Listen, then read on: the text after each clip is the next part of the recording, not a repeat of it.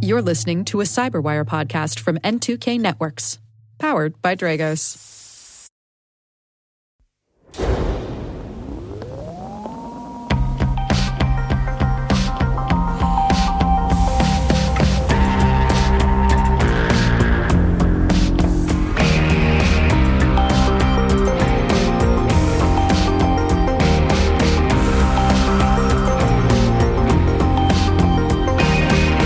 It's February 8th, 2023, and you're listening to Control Loop.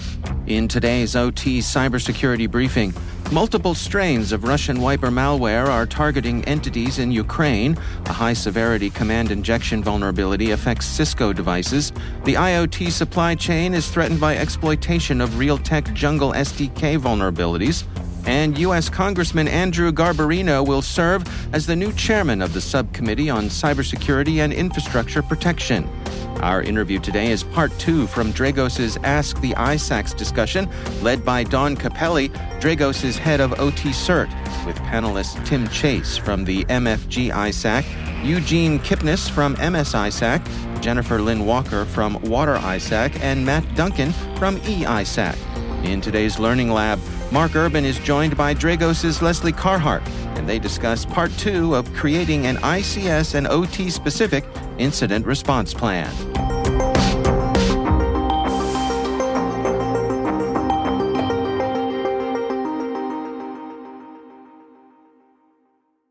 ESET says a new strain of wiper malware they're calling Swift Slicer has been deployed against Ukrainian networks.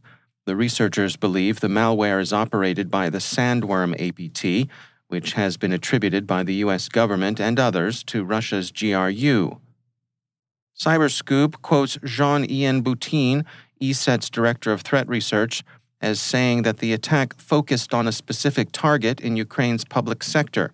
The impact of the attack is unclear. ESET also disclosed in its APT activity report for the third quarter of 2022 that Sandworm used another previously unobserved strain of wiper malware against a company in Ukraine's energy sector. This malware, which ESET tracks as Nico Wiper, uses the Windows command line tool sdelete to permanently erase data.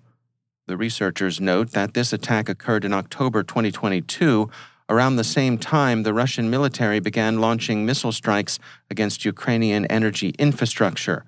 While it's not clear if the two events are directly related, ESET says it suggests that Sandworm and military forces of Russia have related objectives. Additionally, the Ukrainian Computer Emergency Response Team on January 26th reported identifying 5 distinct strains of wiper malware in the networks of the Ukrinform news outlet.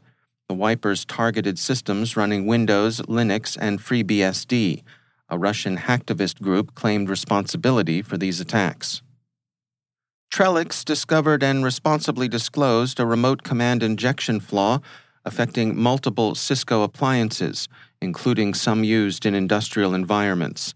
The affected devices include 800 series industrial ISRs, IC3000 industrial compute gateways, and IR510 WPAN industrial routers. The researchers explain that the flaw, tracked as CVE 2023-20076, can be used to gain unrestricted access, allowing malicious code to lurk in the system and persist across reboots and firmware upgrades. Trellix stresses that this vulnerability can also be used to compromise third-party devices in the supply chain. Cisco has issued patches for the devices, and customers are urged to apply them as soon as possible. Looking at attack records between August and October of last year, Palo Alto Network's Unit 42 researchers discovered that one vulnerability in particular, a remote code execution issue affecting the Realtek Jungle SDK, was particularly attractive to attackers. Unit 42 says it's unusual to see a single vulnerability account for more than 10% of the attacks detected over a period of time. But this one, CVE 2021-35394, accounted for more than 40% of the total number of attacks over those 3 months. The researchers state that Many of the attacks we observed tried to deliver malware to infect vulnerable IoT devices. This tells us that threat groups are using this vulnerability to carry out large-scale attacks on smart devices around the world. Representative Andrew R. Garbarino, a Republican from New York's 2nd District, has been appointed to chair the U.S. House Subcommittee on Cybersecurity and Infrastructure Protection in the new Congress. Garbarino previously served as a ranking member on the subcommittee.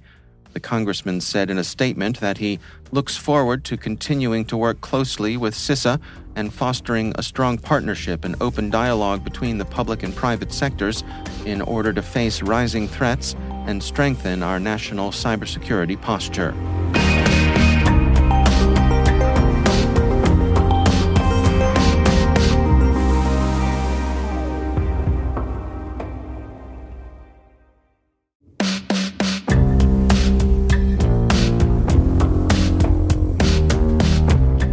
In our interview today, it's part 2 of Dragos's Ask the ISACs discussion, led by Dawn Capelli, Dragos's head of OT CERT, with panelists Tim Chase from the MFG ISAC, Eugene Kipnis from the MS ISAC, Jennifer Lynn Walker from the Water ISAC, and Matt Duncan from the E-ISAC.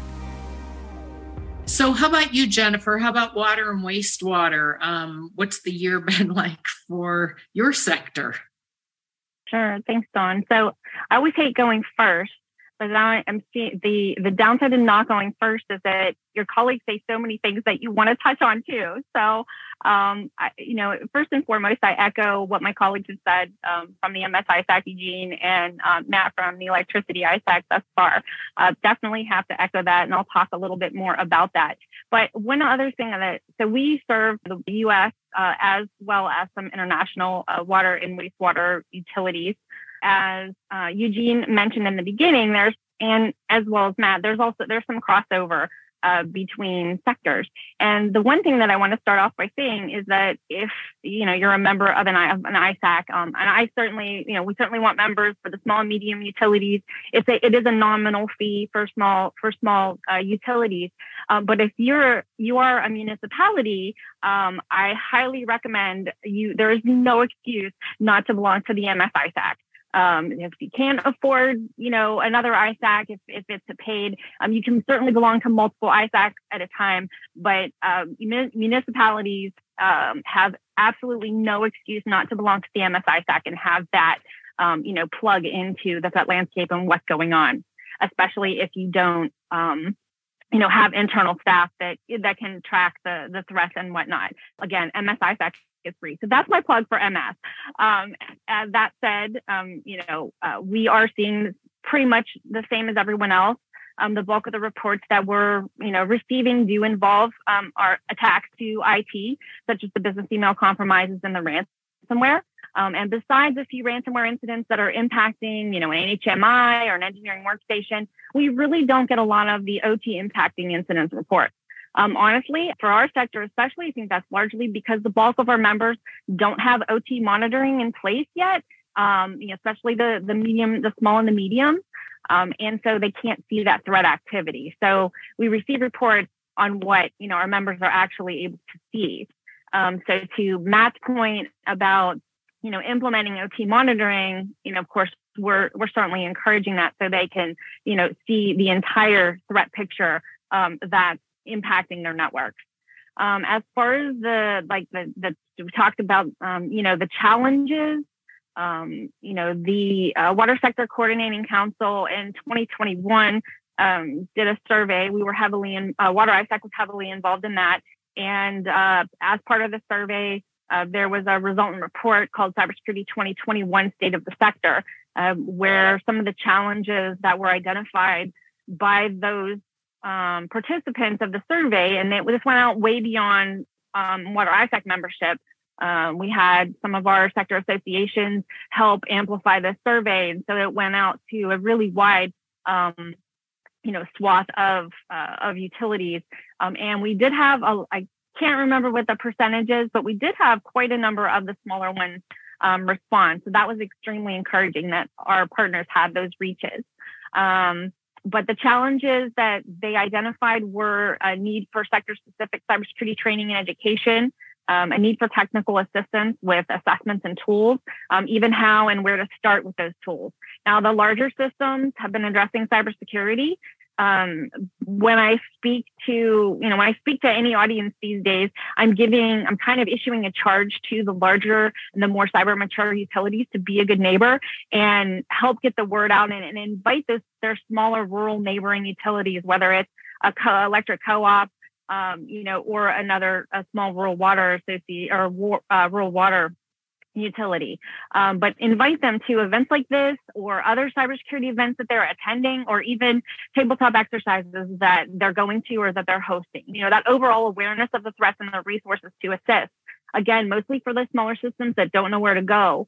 And they also cited a need for federal loans and grants, which we know is coming to fruition to help with all of these other things. So that's really good, including the funding to hire cybersecurity personnel, which again also deals with the challenges of getting support from executives for IT security, let alone OT cybersecurity. And one other notable need, though, that was identified, and this was largely from the smaller utilities, was that they didn't know what they needed.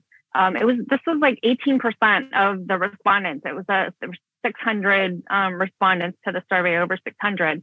So like over 100, really indicated that they didn't know what they needed. So I think that's very telling.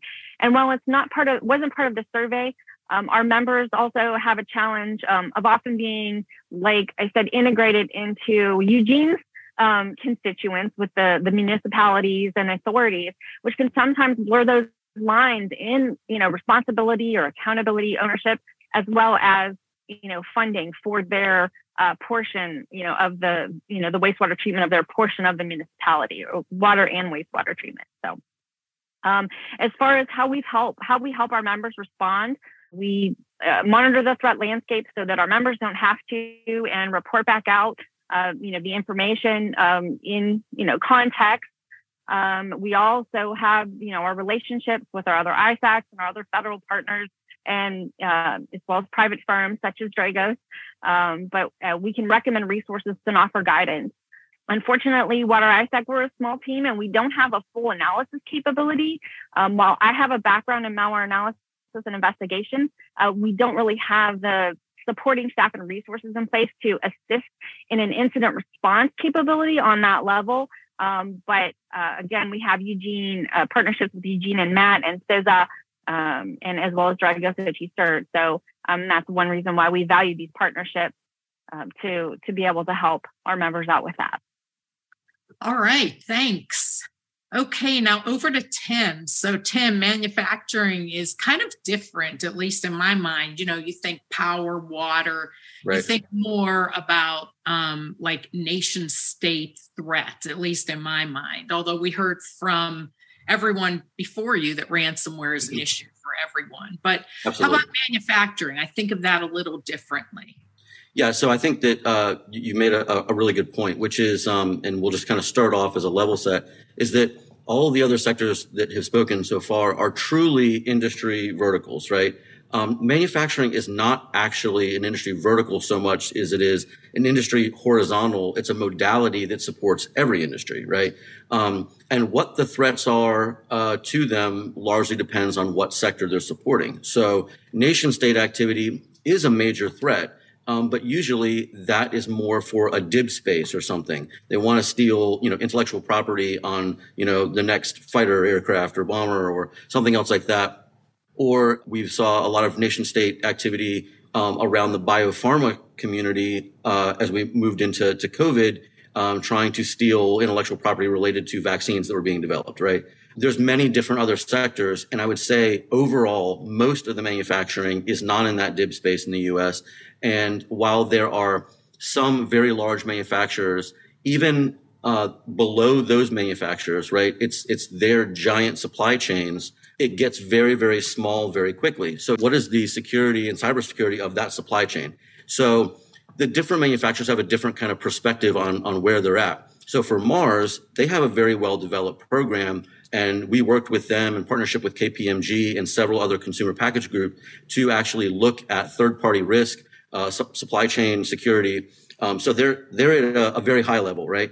But then most manufacturing, trying to support them is really about cyber hygiene and helping them understand, as Jennifer was talking about, they want to know what they should do, right? And how they rack and stack and prioritize some of those things. And so, how we're helping and who we're helping is sort of where they're at in that security maturity model, which is largely dependent on sort of the size of the organization. Occasionally, though, the size of the organization does not necessarily correlate very well to how mature they are. They can sometimes get fairly large and still not really mature that much. But on the ransomware has been a really negative scourge. I think Matt used the word scourge, and it is. But the only positive thing about it is that for manufacturing for many, many years really wasn't focused on cybersecurity.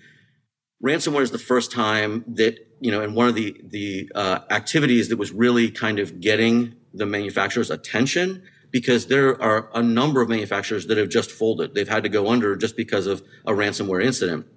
So it's helping to kind of get the message out there. And one of our messages to those manufacturers is, cybersecurity is business security. They've got a safety culture, but not necessarily a cyber security. So kind of cyber safety and business risk.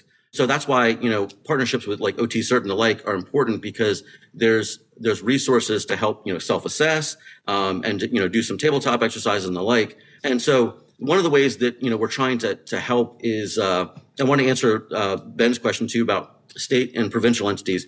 We're sort of, manufacturing ISAC is probably not the best way to do that. But in manufacturing, there are MEP networks, stands for Manufacturing Extension Partnerships.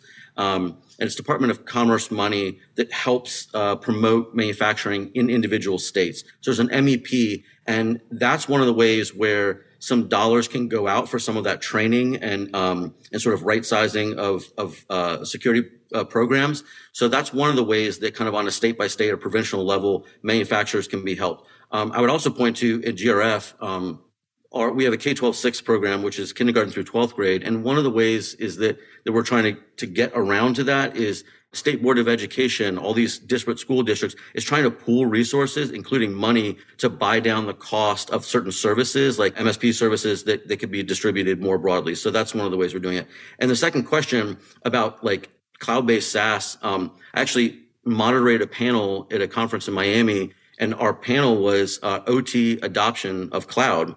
And I think that manufacturing is actually light years ahead of this than other industries, mainly because it's less of that truly industrial. And so it's easier and quicker, especially as lines change and like products being developed are changing, they can swap those very quickly virtually. So there is a large adoption of that. And the pros and cons of that are, that a lot of people are concerned about security around that. I think that our conclusion was that if done properly, the security gains of being able to have one pane that you can actually view, so you can actually make security changes at scale and speed, outweigh some of the risks. But manufacturing is different, and relating to individual members largely depends on how large they are and where they are in that security maturity model.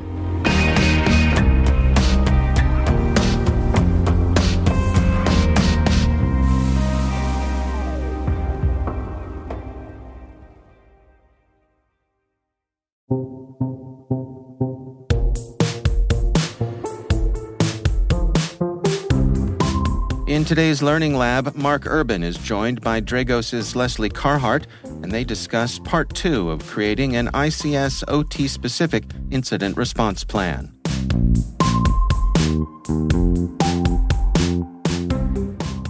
Hello once again, Mark Urban with the Learning Lab on Control Loop. Today's topic is incident response for cyber incidents in industrial control systems and operational technology. And to help us understand that world better, I'm joined by Leslie Carhart, one of our own here at Dragos, the Director of Incident Response for North America. Welcome, Leslie. Thank you for having me, Mark. So we've got key elements of the relationship, the environmental understanding, the cyber functions, the monitoring, vulnerability management, looking at the consequences. Are there more? What are any other elements of that incident response plan out there? That's going to be a big start to your plan. If you don't have those fundamental pieces of understanding about what does bad look like, what do we have to secure, who's involved in securing it, what do we have as challenges in this environment, it's going to be hard to do anything. So I don't want to overwhelm people with a million different pieces that you could potentially have in your incident response plan, because it can get quite detailed over time as you build your maturity. Start with those basics. Start there and start building your plan around those fundamental things. What are you worried about? What's out there to secure? And also make note of who is going to do which thing. Who are you going to call? What if it's 2 a.m. on Christmas? Because cybersecurity incidents always happen at 2 a.m. on Christmas when everybody's with their families and potentially drinking. That's when you have the adversaries know when to attack. They know when you're out with your families and nobody's watching things and nobody's ready to respond. So you need to have a plan for who and what and when if you have something negative happen. You're going to have an idea of priorities once you start doing this consequence modeling and you understand your architecture and what's vulnerable more. You'll have a better idea of risk assessment. And that's, in the end, risk is going to be a decision made often by the plant facility, not by you as a cybersecurity professional. That's related to direct health and safety risk. Your plant manager is normally going to make that type of decision. But you do need to know when you're going to activate your incident response plan and who's going to be called and what communication method are you going to use. What if it is a holiday? What if it is a weekend? How are you going to reach the right people? What if they don't pick up their phone? What do you do then? So you need to start planning for that. Who's the most essential, even if you're using, say, Dragos as an incident response retainer provider, what's the phone number? Who's going to activate your contract? Who's going to be the decision-making authority on that? How do you call Dragos? We provide you some of that information when we set up the retainer, but you need to have it in a central location people can access, even if it is 2 a.m. on a holiday. So having that essential plan. And the great thing about starting to write down that plan is it can be fluid. You can change it in the future. It's okay if you get some things wrong, but you can test it really easily, right? You can sit down at a table, at your lunch table in your office, and you can walk through, okay, we've just had this happen. Let's talk through how we'd activate this plan we just wrote. And you can work out the kinks that way. And it's low pressure. Nothing's going wrong. Again, plan this in advance. Don't do it when you have a crisis. Anybody can have a crisis. And you need to be generally prepared for what you're going to do. So take it easy. Take the time now when things aren't on fire. And start building that plan of the who, what, where's, when's. And try it out. That makes sense. Appreciate not only not overwhelming, rather, giving a couple of good operable sections to look after, and not overwhelming. But what are some of the issues? So I imagine when you go into environments and you're creating this plan, is that an easy thing to do? Do you ever see, issues in the creation process of running through that plan? Sure. People try to get ahead of themselves, and that's usually the number one problem in building all cybersecurity is getting ahead of yourself. In anything, whether that's building security monitoring, building a cybersecurity plan, building an incident response plan, installing cybersecurity tools, there's a lot of sales pressure out there. There's a lot of things going on in the larger cybersecurity world that can seem overwhelming and scary. And that means that sometimes the very basic things are missed. And I've talked about some of those, like just understanding what's in your environment and what you're worried about and what people are involved. Sometimes people jump ahead to really advanced technologies that they don't understand how to deploy yet, they can't support, instead of just working on those fundamentals of architecture reviews and having a basic incident response plan in place and maybe getting an incident response retainer and getting basic fundamental monitoring in place. Those things should be ahead of all the most advanced planning and the most advanced technologies. We need to get the basics done first. And that's usually the biggest problem in pretty much all areas of cybersecurity, but certainly in building incident response plans. Start with those fundamentals, test them out, see if they work. Your activation plan, how you identify an incident, who gets called, try your call trees, make sure you can reach somebody even if they're not in the office. Fundamental basic stuff, but knock that out first. If you try to do too much at once, you're going to get overwhelmed. It's going to be too daunting. Start with the basics. Keep it basic, do the fundamentals. You'll come to the point maybe down the road where you can get fancier and more advanced technologies. Blocking and tackling is the best way to start. Okay, good. Okay. It'll grow with you over time. Gotcha. And what so as you respond to incidents, what do you see typically goes wrong with plants or might go wrong with an organization when the heat is on, when the worst day happens? What can go wrong? Really, the most common thing that I see is lack of preparation that leads to a lot of extra expenses. And again, I'm not trying to be a salesperson here at all. Really, this is just facts. What I see happening is organizations don't have a good incident response plan and they don't think they're going to be a target. And then their really bad day happens. They aren't sure whether it's cybersecurity related or they have a ransomware incident and all their computers are locked and they don't have a plan. They don't have a plan for when to activate. It takes them too long. They don't reach the right people and they don't have a adequately prepared incident response team. So they go out on the internet, they try to find somebody to do incident response for them. And the unfortunate thing in the market right now is that there is a huge demand for incident response. And the companies that are legitimate and trustworthy who offer incident response usually do things on a retainer basis with best effort for ad hoc calls. And this is kind of universal across the enterprise space and the ICS space. And if you call at the last minute and you haven't put anything in place in advance, they might tell you, no, you have to wait a few weeks to get response because you don't have a retainer. You haven't planned anything with us in advance. You're not an existing customer. And we prioritize those.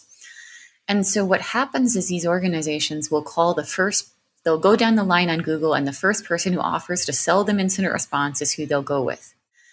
And the unfortunate truth of the world is not every organization who's aware of the need for incident response and is willing to sell it to you is really well qualified. And certainly not all of them know how to do industrial incident response. So I go into a lot of environments where I end up having to redo entire incident response efforts. And those are at pretty substantial hourly rates. There's no retainer in place. And this organization that didn't understand industrial technology or wasn't very good at incident response got called in and they did the investigation wrong. And they didn't get a good root cause, or maybe they damaged some equipment themselves. And so I have to start from scratch and try to redo the entire incident response effort and give them better advice. And again, I'm not trying to fearmonger. I'm not trying to sell anything, and certainly not saying we're the only organization out there that can do incident response in industrial environments. But the important thing is to have that plan. Know who you're going to call, whether that's internal or external or a hybrid. Have those basic pieces of documentation about your architecture and your asset inventory. You don't want to pay me or another hourly rate consultant at the last minute ad hoc to do basic asset inventory for you. I feel horrible when I have to do that for an organization. It's very expensive. It takes extra time that could be used for investigation. I'm doing those fundamentals at a much higher rate than their employees because they were never done and they have to be to do good incident response. So whoever you get, whether it's internal or external, to do incident response, make sure that your documentation is done and they're prepared and you've tried things out and you've gotten these basics done before jumping ahead. It's going to save you a lot of money and a lot of heartache in the long run. Okay, that's good guidance. Let's assume that somebody has taken your good guidance. Let's assume they have a good plan in place.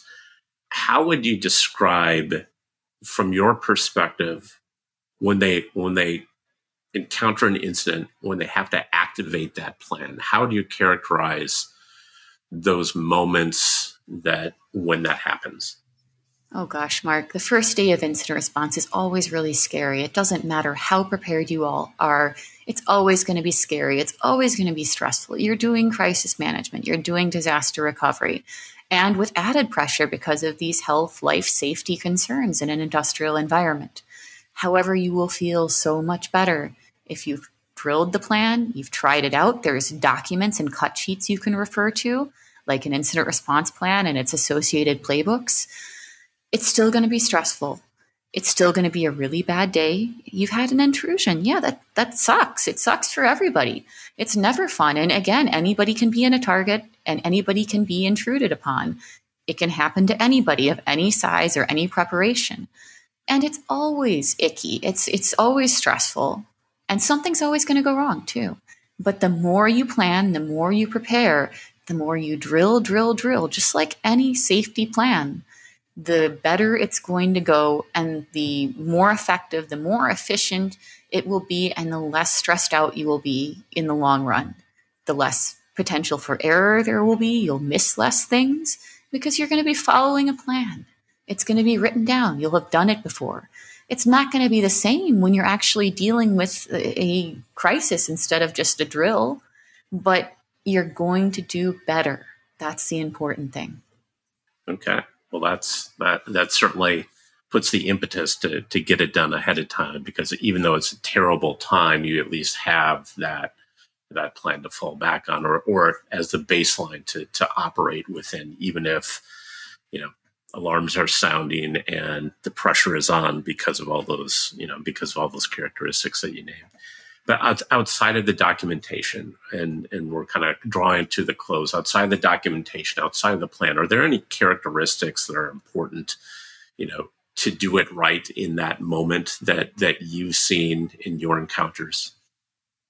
Don't panic. That's the number one rule for incident response. And it's going to be very tempting to panic because, especially with this industrial equipment, you're talking about lives on the line. Yeah, that's scary. But there's other professions out there that deal with crises. And I think if you talk to most people who do firefighting or medical first response, work in emergency rooms, they'll tell you the same thing. It's don't panic. Panic doesn't solve anything. Try to stay as calm as you can. The adrenaline will be going. You'll be stressed out. It'll be a bad day. You'll be tired. You probably won't get enough rest. But don't panic. That's not going to accomplish anything. Try to calm down and follow the plan. Follow the plan. Follow what you've practiced. It's okay to be stressed out. It's okay to be nervous. It's okay to have the adrenaline running. It's okay to make a mistake even. You're going to make mistakes. It's going to happen. But the more you plan, the less likely those are to be impactful, dangerous mistakes.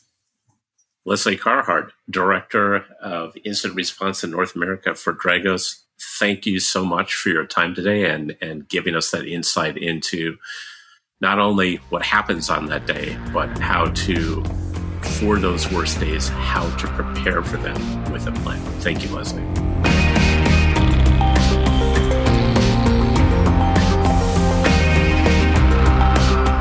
And that's Control Loop, brought to you by the Cyberwire and powered by Dragos.